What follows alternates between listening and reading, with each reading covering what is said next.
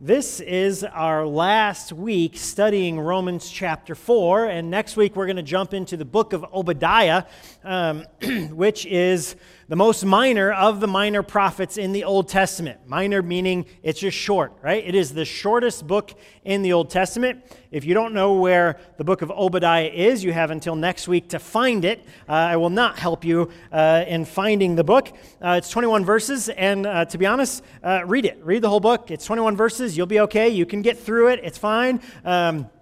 But read the book. In fact, read it a couple of times over the next couple of weeks as we study it. There's a lot there. There's only 21 verses, but there's a lot packed into 21 verses. There is a reason why it is included in our scriptures. And so I'm excited about looking at that. But today, we are finishing up Romans chapter 4, and the Apostle Paul has a lot to say to us from the verses of 18 to 25 of Romans chapter 4. In verse 16 and 17, Paul has kind of been answering this hypothetical question that was kind of posed to him, or that he anticipated was going to come to him, which was essentially, Paul, we understand that God wants us to be holy, to obey His word. We know that the Scriptures tell us to be obedient to Him.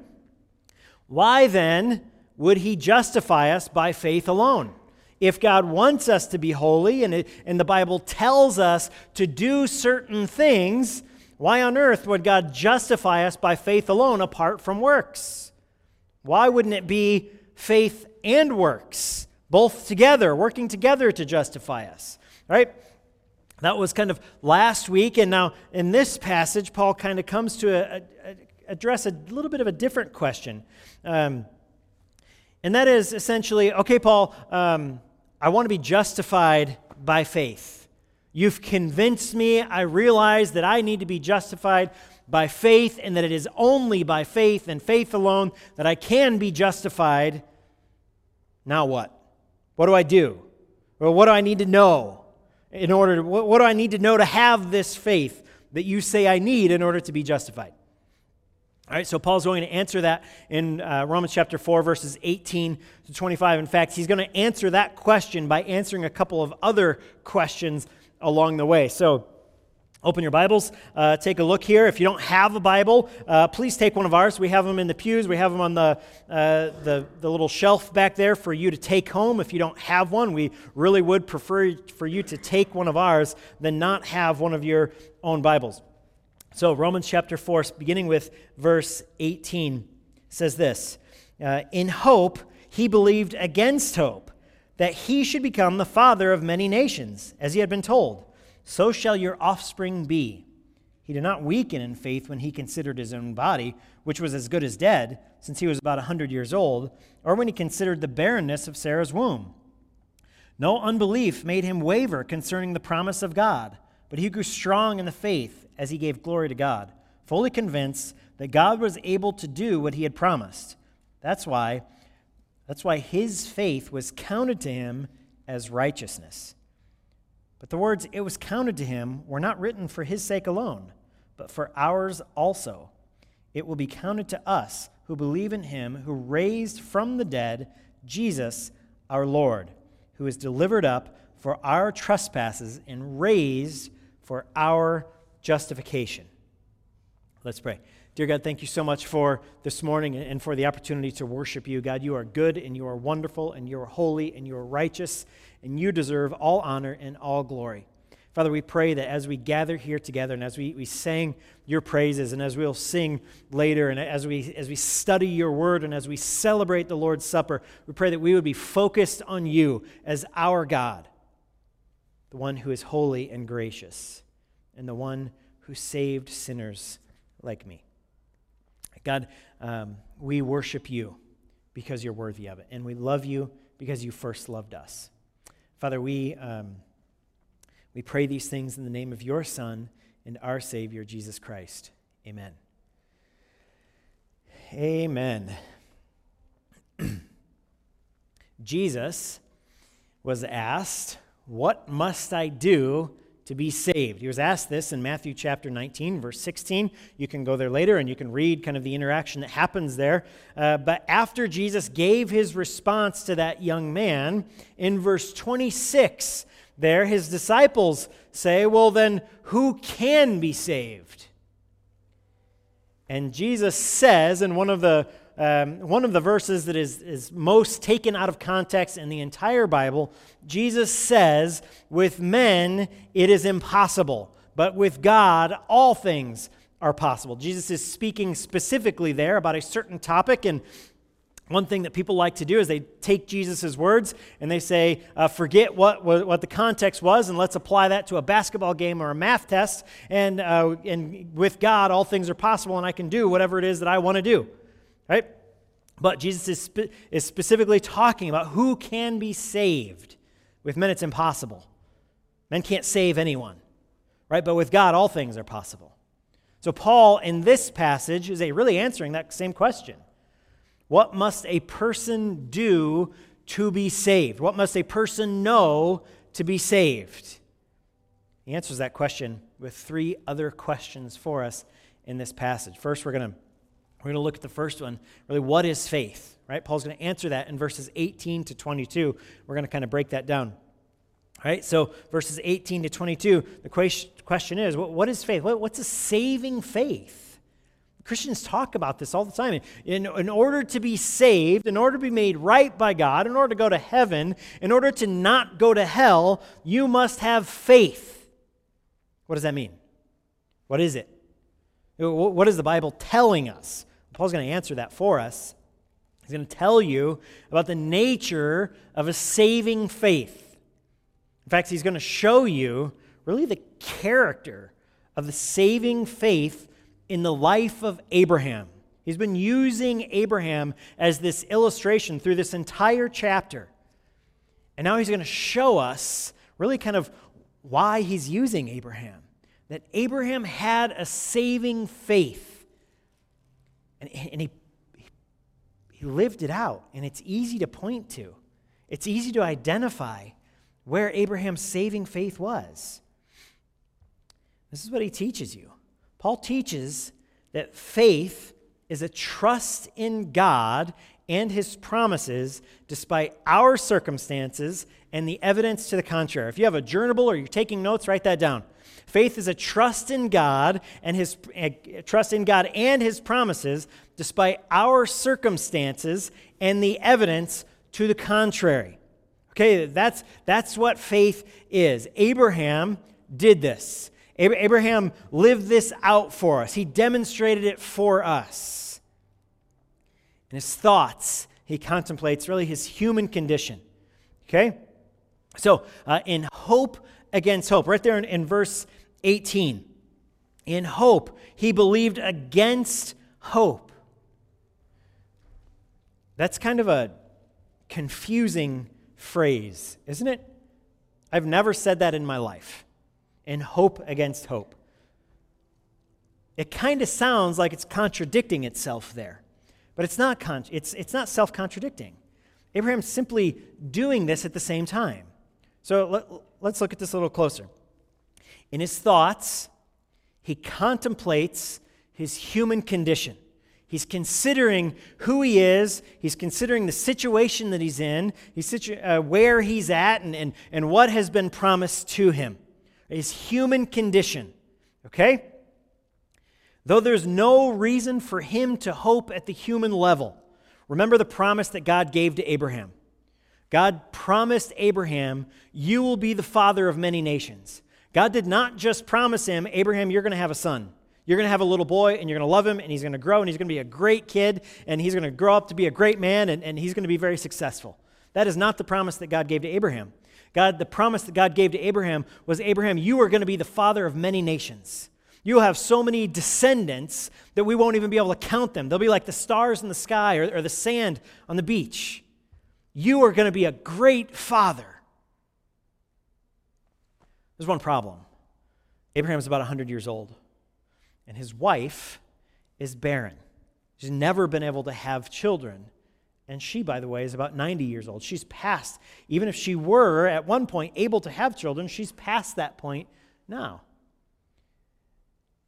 And Abraham is evaluating his life. He's looking at all the evidence around him and his human condition, and all the evidence says it's impossible. It can't happen.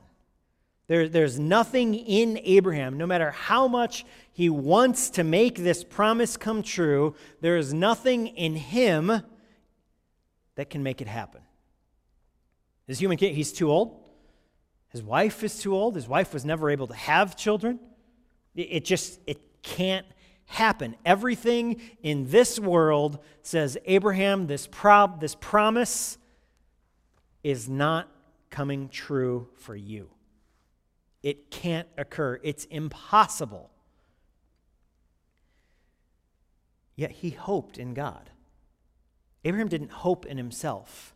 Abraham did not hope in the things of this world.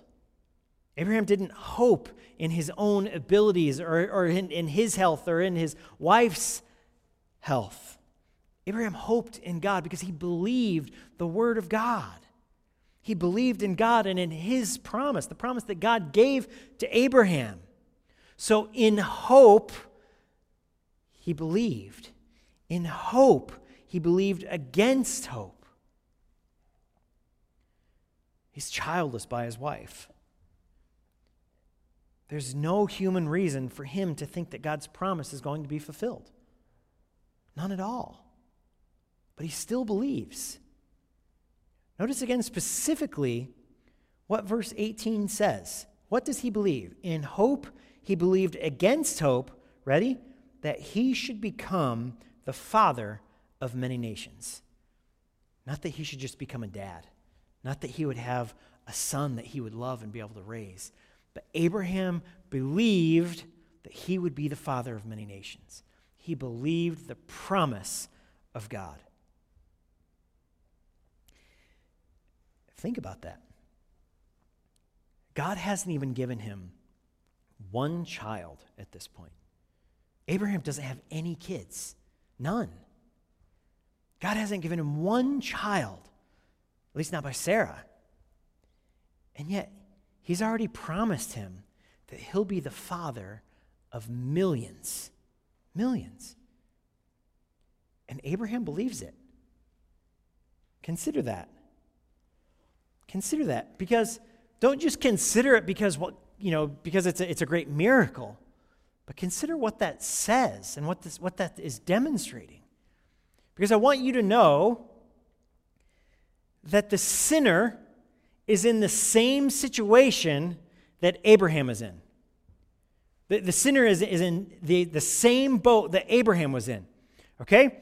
The sinner has no human hope for forgiveness. The sinner who is there and the sinner who is lost has no hope whatsoever. The sinner can sit there and they can evaluate their human condition. And they can say, I'm hopeless. There's nothing that I can do. There's nothing that I can accomplish. There's nothing that I can achieve in order to make me right before God. There's nothing that I can do on my own, by my own abilities, or anything in this world that can fulfill the promises that I see in the Scriptures. Nothing. Let me illustrate this a little bit. Look, there are some who maybe are not saved, or are apart from Christ. And maybe they're even here today. Maybe you're sitting in here in this room. And maybe you've never experienced human forgiveness. Maybe you've failed in some relationship. Maybe you've sinned terribly against another person. And the result of your failure in that relationship has been condemnation of the person that you sinned against. And they show no signs of ever wanting to forgive you, no signs of ever wanting to restore that relationship. And you can't even imagine that what you've done in the past could ever be forgiven by God. Because you haven't ever experienced it at the human level. And yet, the sinner's hope must not be in themselves or in another person. Instead, the sinner's hope must be in the God of heaven and in his gracious forgiveness. So even as Abraham had to believe something that seemed beyond the possible, so does the sinner today. The sinner today absolutely must believe in something that does not seem possible. So the sinner says, this message is wonderful, but it's just unrealistic. I can't believe in all this heaven stuff or forgiveness and grace. It's beyond comprehension. I've done some terrible, horrible, awful things, and how could I ever be forgiven by the holy God of the universe? You say that God is good and God is holy, but the things that I've done, there's no way that a good God could forgive me. So let me remind you, and we kind of talked about this last week, that there are 2 billion people who profess to be the seed of Abraham that are alive today. And they're worshiping the one who's the divine seed of Abraham, Jesus Christ. Look, this man was childless 4,000 years ago. And more than 2 billion people call on God and claim Abraham to be their spiritual father. I guarantee you, God can deliver. If you're a sinner and you doubt God's ability to deliver, you remember what he promised Abraham and look around you. Look at what you see. Look at how you see the community of faith. Look around at the people here today. Most of us have no blood relationship to Abraham, but we're his children by faith and by God's grace. God is able to fulfill what he promises, and he fulfills that in incredible ways far beyond what we could ever comprehend.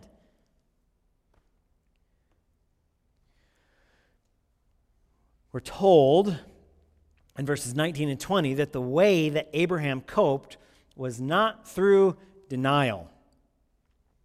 In fact, Paul tells us here in verse 19 that without becoming kind of weak in faith, he really did contemplate his own body. He considered it, right? And so what we're going to see, Abraham didn't doubt. Okay, this is the second thing. Abraham did not doubt. It wasn't that Abraham came and said, I'm not going to think about how old I am. It's not that Abraham heard the promise and Abraham heard God say, you're going to be the father of many nations, and your name means great father, and you're going to be a blessed father. And then all of a sudden, Abraham quit thinking about how he was about 100 years old. Abraham quit thinking about how he had all those aches and pains and all the things that go with being that age. No, he considered his body. He essentially said, Lord, I'm a mess. There's no way humanly that I'm going to be a father. There's no way that I can do this. There's no way physically that I can accomplish this because my body is too old. I can't do it anymore. Sarah can't do it anymore. We're too old.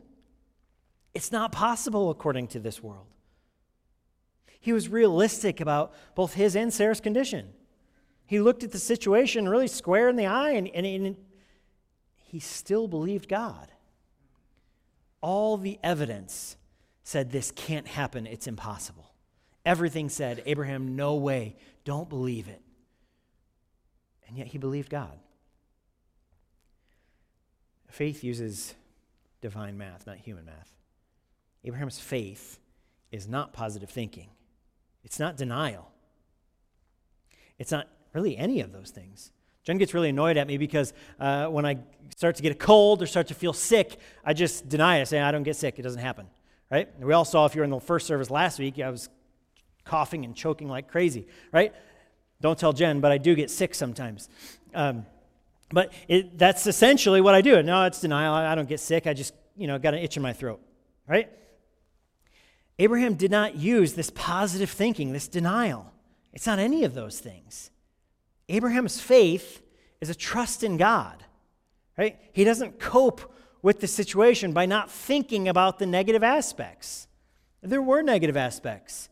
Abraham was old. Sarah was never able to have children, right? He doesn't cope with the situation by trying to think positive thoughts or positive vibes. If you jump on social media and you see anything bad happen, that's a common thing. I'm sending positive vibes your way. First of all, I have no idea what that means. I don't know what positive vibes are, so please don't send them my way, okay? Abraham's not doing this. He understands the situation he's in. He understands, to be honest, the impossibility of this promise coming true. But he's trusting in God. He believes the word of God because God is trustworthy. And we see that. We see that Abraham trusts God in 20 to 22. Notice specifically what Paul tells you in these verses. Abraham trusted in God, okay? In his promises, in his power, and in his purpose. Abraham's trust was not in his own faith, okay? And I want to be very clear about this. And if I'm unclear when I say this, or we go through this, I want you to talk to me after the service or shoot me an email because we have to be clear. Abraham's trust was not in his own faith. So many people put their trust in their own faith, in their own ambiguous, unclear, vague faith. Abraham's trust, his reliance, was not in positive thoughts. His trust was not in anything else but in God himself. And specifically, it was God's power and God's promise and God's purpose that Abraham trusted in. Abraham's trust, his faith, was in something very specific. I watch Hallmark Christmas movies. It's true. I like them. I'm not sorry about it. I started watching them already this weekend because they debuted some new Christmas movies this weekend, and it was snowing, and my fire was on, and so we started watching them, and they were even too cheesy for Eden, who usually she watches them with me, but she didn't yesterday. Anyway, so I like these movies, and it blows Jen away because typically any movie that we watch, if it's some sort of love story, I'm like, no, I'm not interested in any of that stuff. But if it happens during Christmas time, I'm all in. Anyway, in these Hallmark Christmas movies, they're really cheesy, and typically what happens is, you have this big city overworked girl who goes and finds this small town guy, and they fall in love at the Christmas festival, right? That's typically what happens. So what always happens in these movies, though, is there's this big problem, and then the message is if you just have faith, right, just believe. Sometimes they'll say, just believe in the Christmas spirit, right? It's not a Christian message. I'm not endorsing that, by the way. But just believe, have faith. They never say have faith in what. It's just this ambiguous, vague, have a faith in something that because it's Christmas time, all of your problems will be resolved, right? That is not what Abraham had. Abraham did not at all have this vague, ambiguous faith. Abraham believed that God had the power to do what he said, and Abraham believed the God of heaven, and he believed the exact words that the God of heaven gave to him. Abraham believed the promise that God gave to him. Realizing that promise, Abraham knew that God had a plan of which Abraham was a part, and he trusted in those things. Saving faith is not positive thinking. In fact, saving faith is far more even than a momentary decision. Often we talk about people making a decision for Christ. And I don't want to sound like I'm saying that that's a bad thing. Leading people to Christ is obviously a good thing. It's something that Christians should do and should pursue and should pray about. We do have to make decisions for Christ.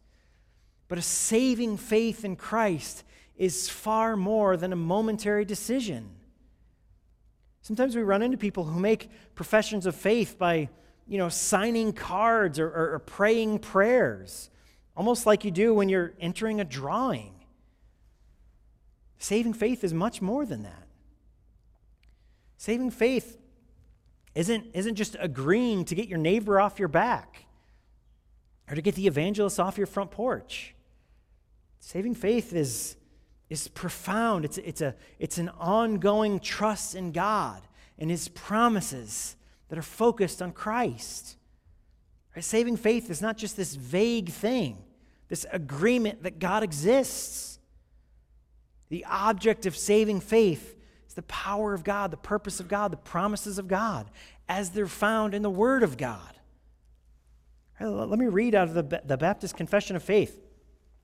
In chapter 14,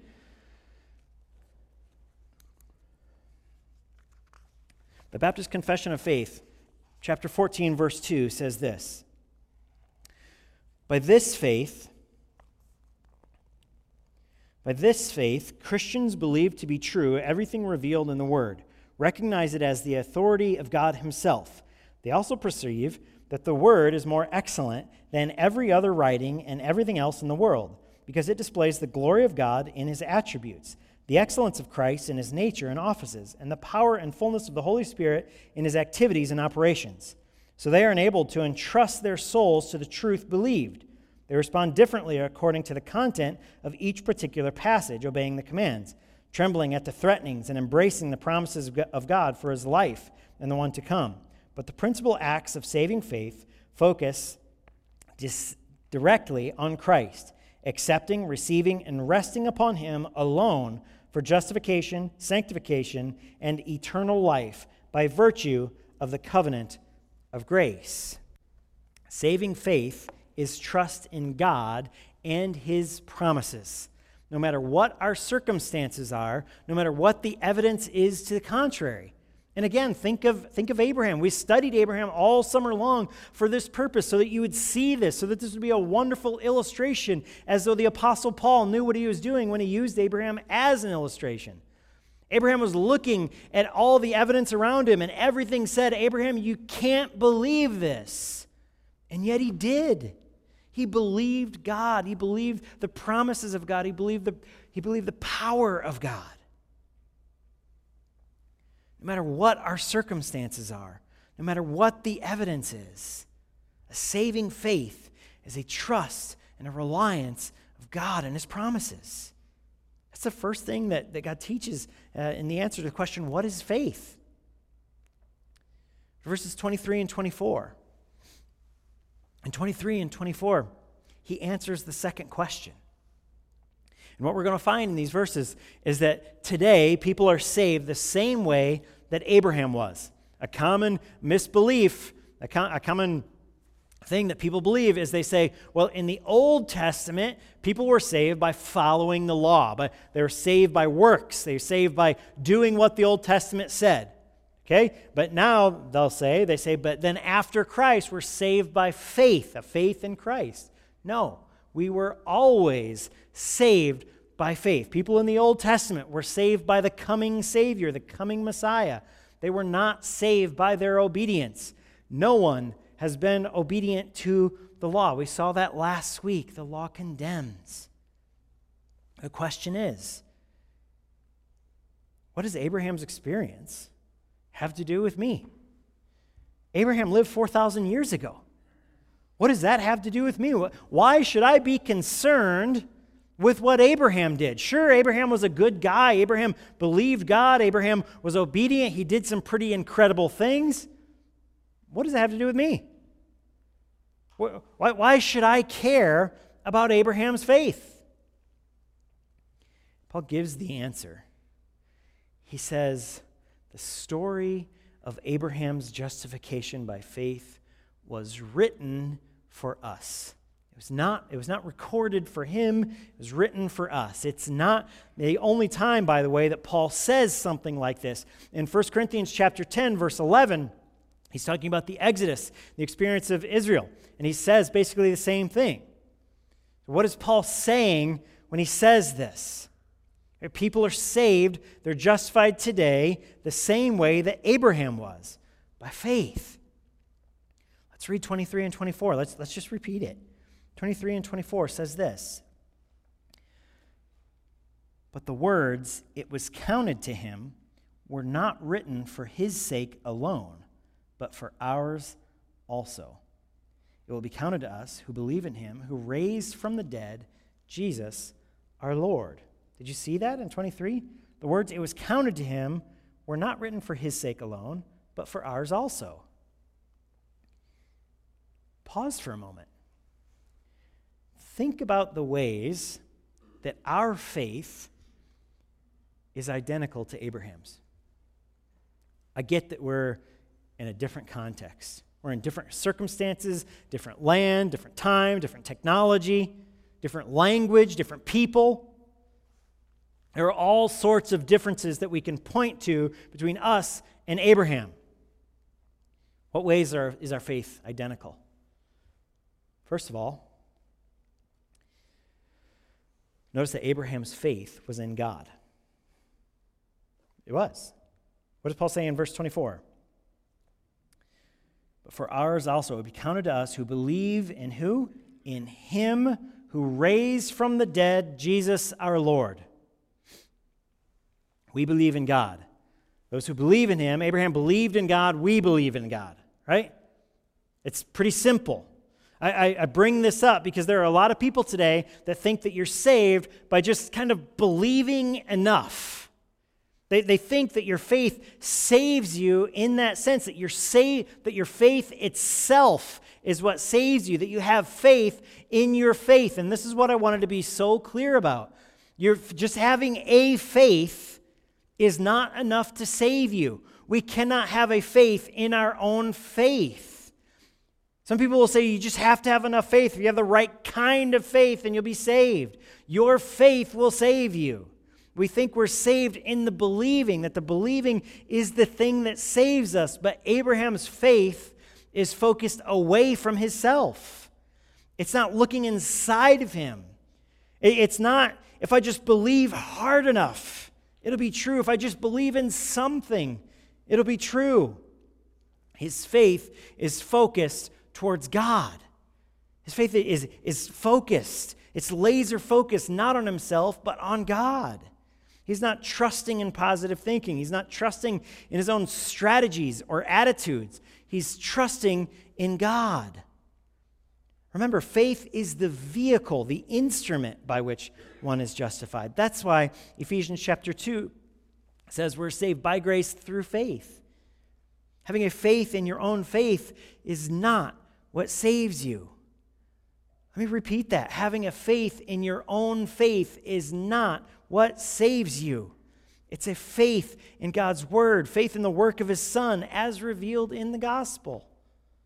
That's what saves you. Having a faith in something specific, and that something is God. And so Paul says in verse 22, it will be counted to us who believe in him. So Abraham believes in God. He looks away from himself. And we believe in God, and we look away from ourselves. The Christian happily says, I can't do it on my own. I am incapable. I cannot save myself. I need someone to save me. But secondly, notice again that Abraham believed in the power of God. He believed in God's omnipotence. He believed God was capable of doing what he said that he would do. Look at what Paul emphasizes in verse 24. But for ours also, it will be counted to us who believe in him who raised from the dead Jesus our Lord. We believe in the omnipotence of God. We believe in the all-powerfulness of God because he raised the Lord Jesus Christ from the dead. Abraham believed in the power of God. We believe in the power of God to raise Jesus Christ from the dead. Jesus was dead. He was killed by an executioner. His body was torn apart. His blood was spilled. In fact, his body wasn't even recognizable anymore. He was dead, and God raised him from the grave. We believe in God's promise just like Abraham did. Notice again that phrase, us who believe in him who raised from the dead Jesus our Lord. The death and resurrection of Jesus was God's strategy. It was his plan all along from eternity past. His promise of the forgiveness of sins. Abraham believes in the promise of God, and he'll be the father of many nations. Your faith is the same kind of faith that Abraham had, in the same God that Abraham trusted. You believe in God. You believe in his power. You believe in his promise, the same as Abraham did. We don't put faith in faith. We don't put faith in faith just because. We don't put faith in positive thinking. We don't put faith in ourselves. We don't put faith in anything apart from the God of heaven.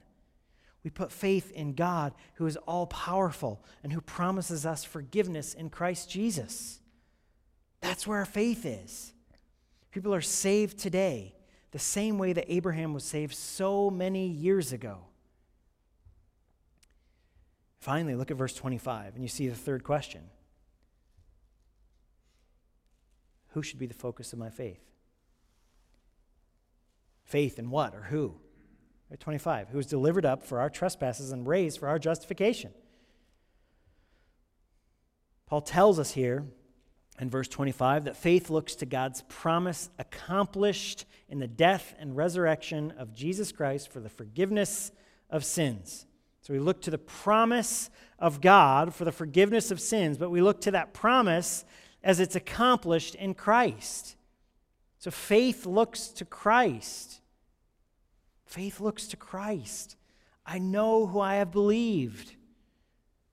I know who I have believed. Faith looks to Christ. Not, I know that I have believed. Not I know that I do have a belief.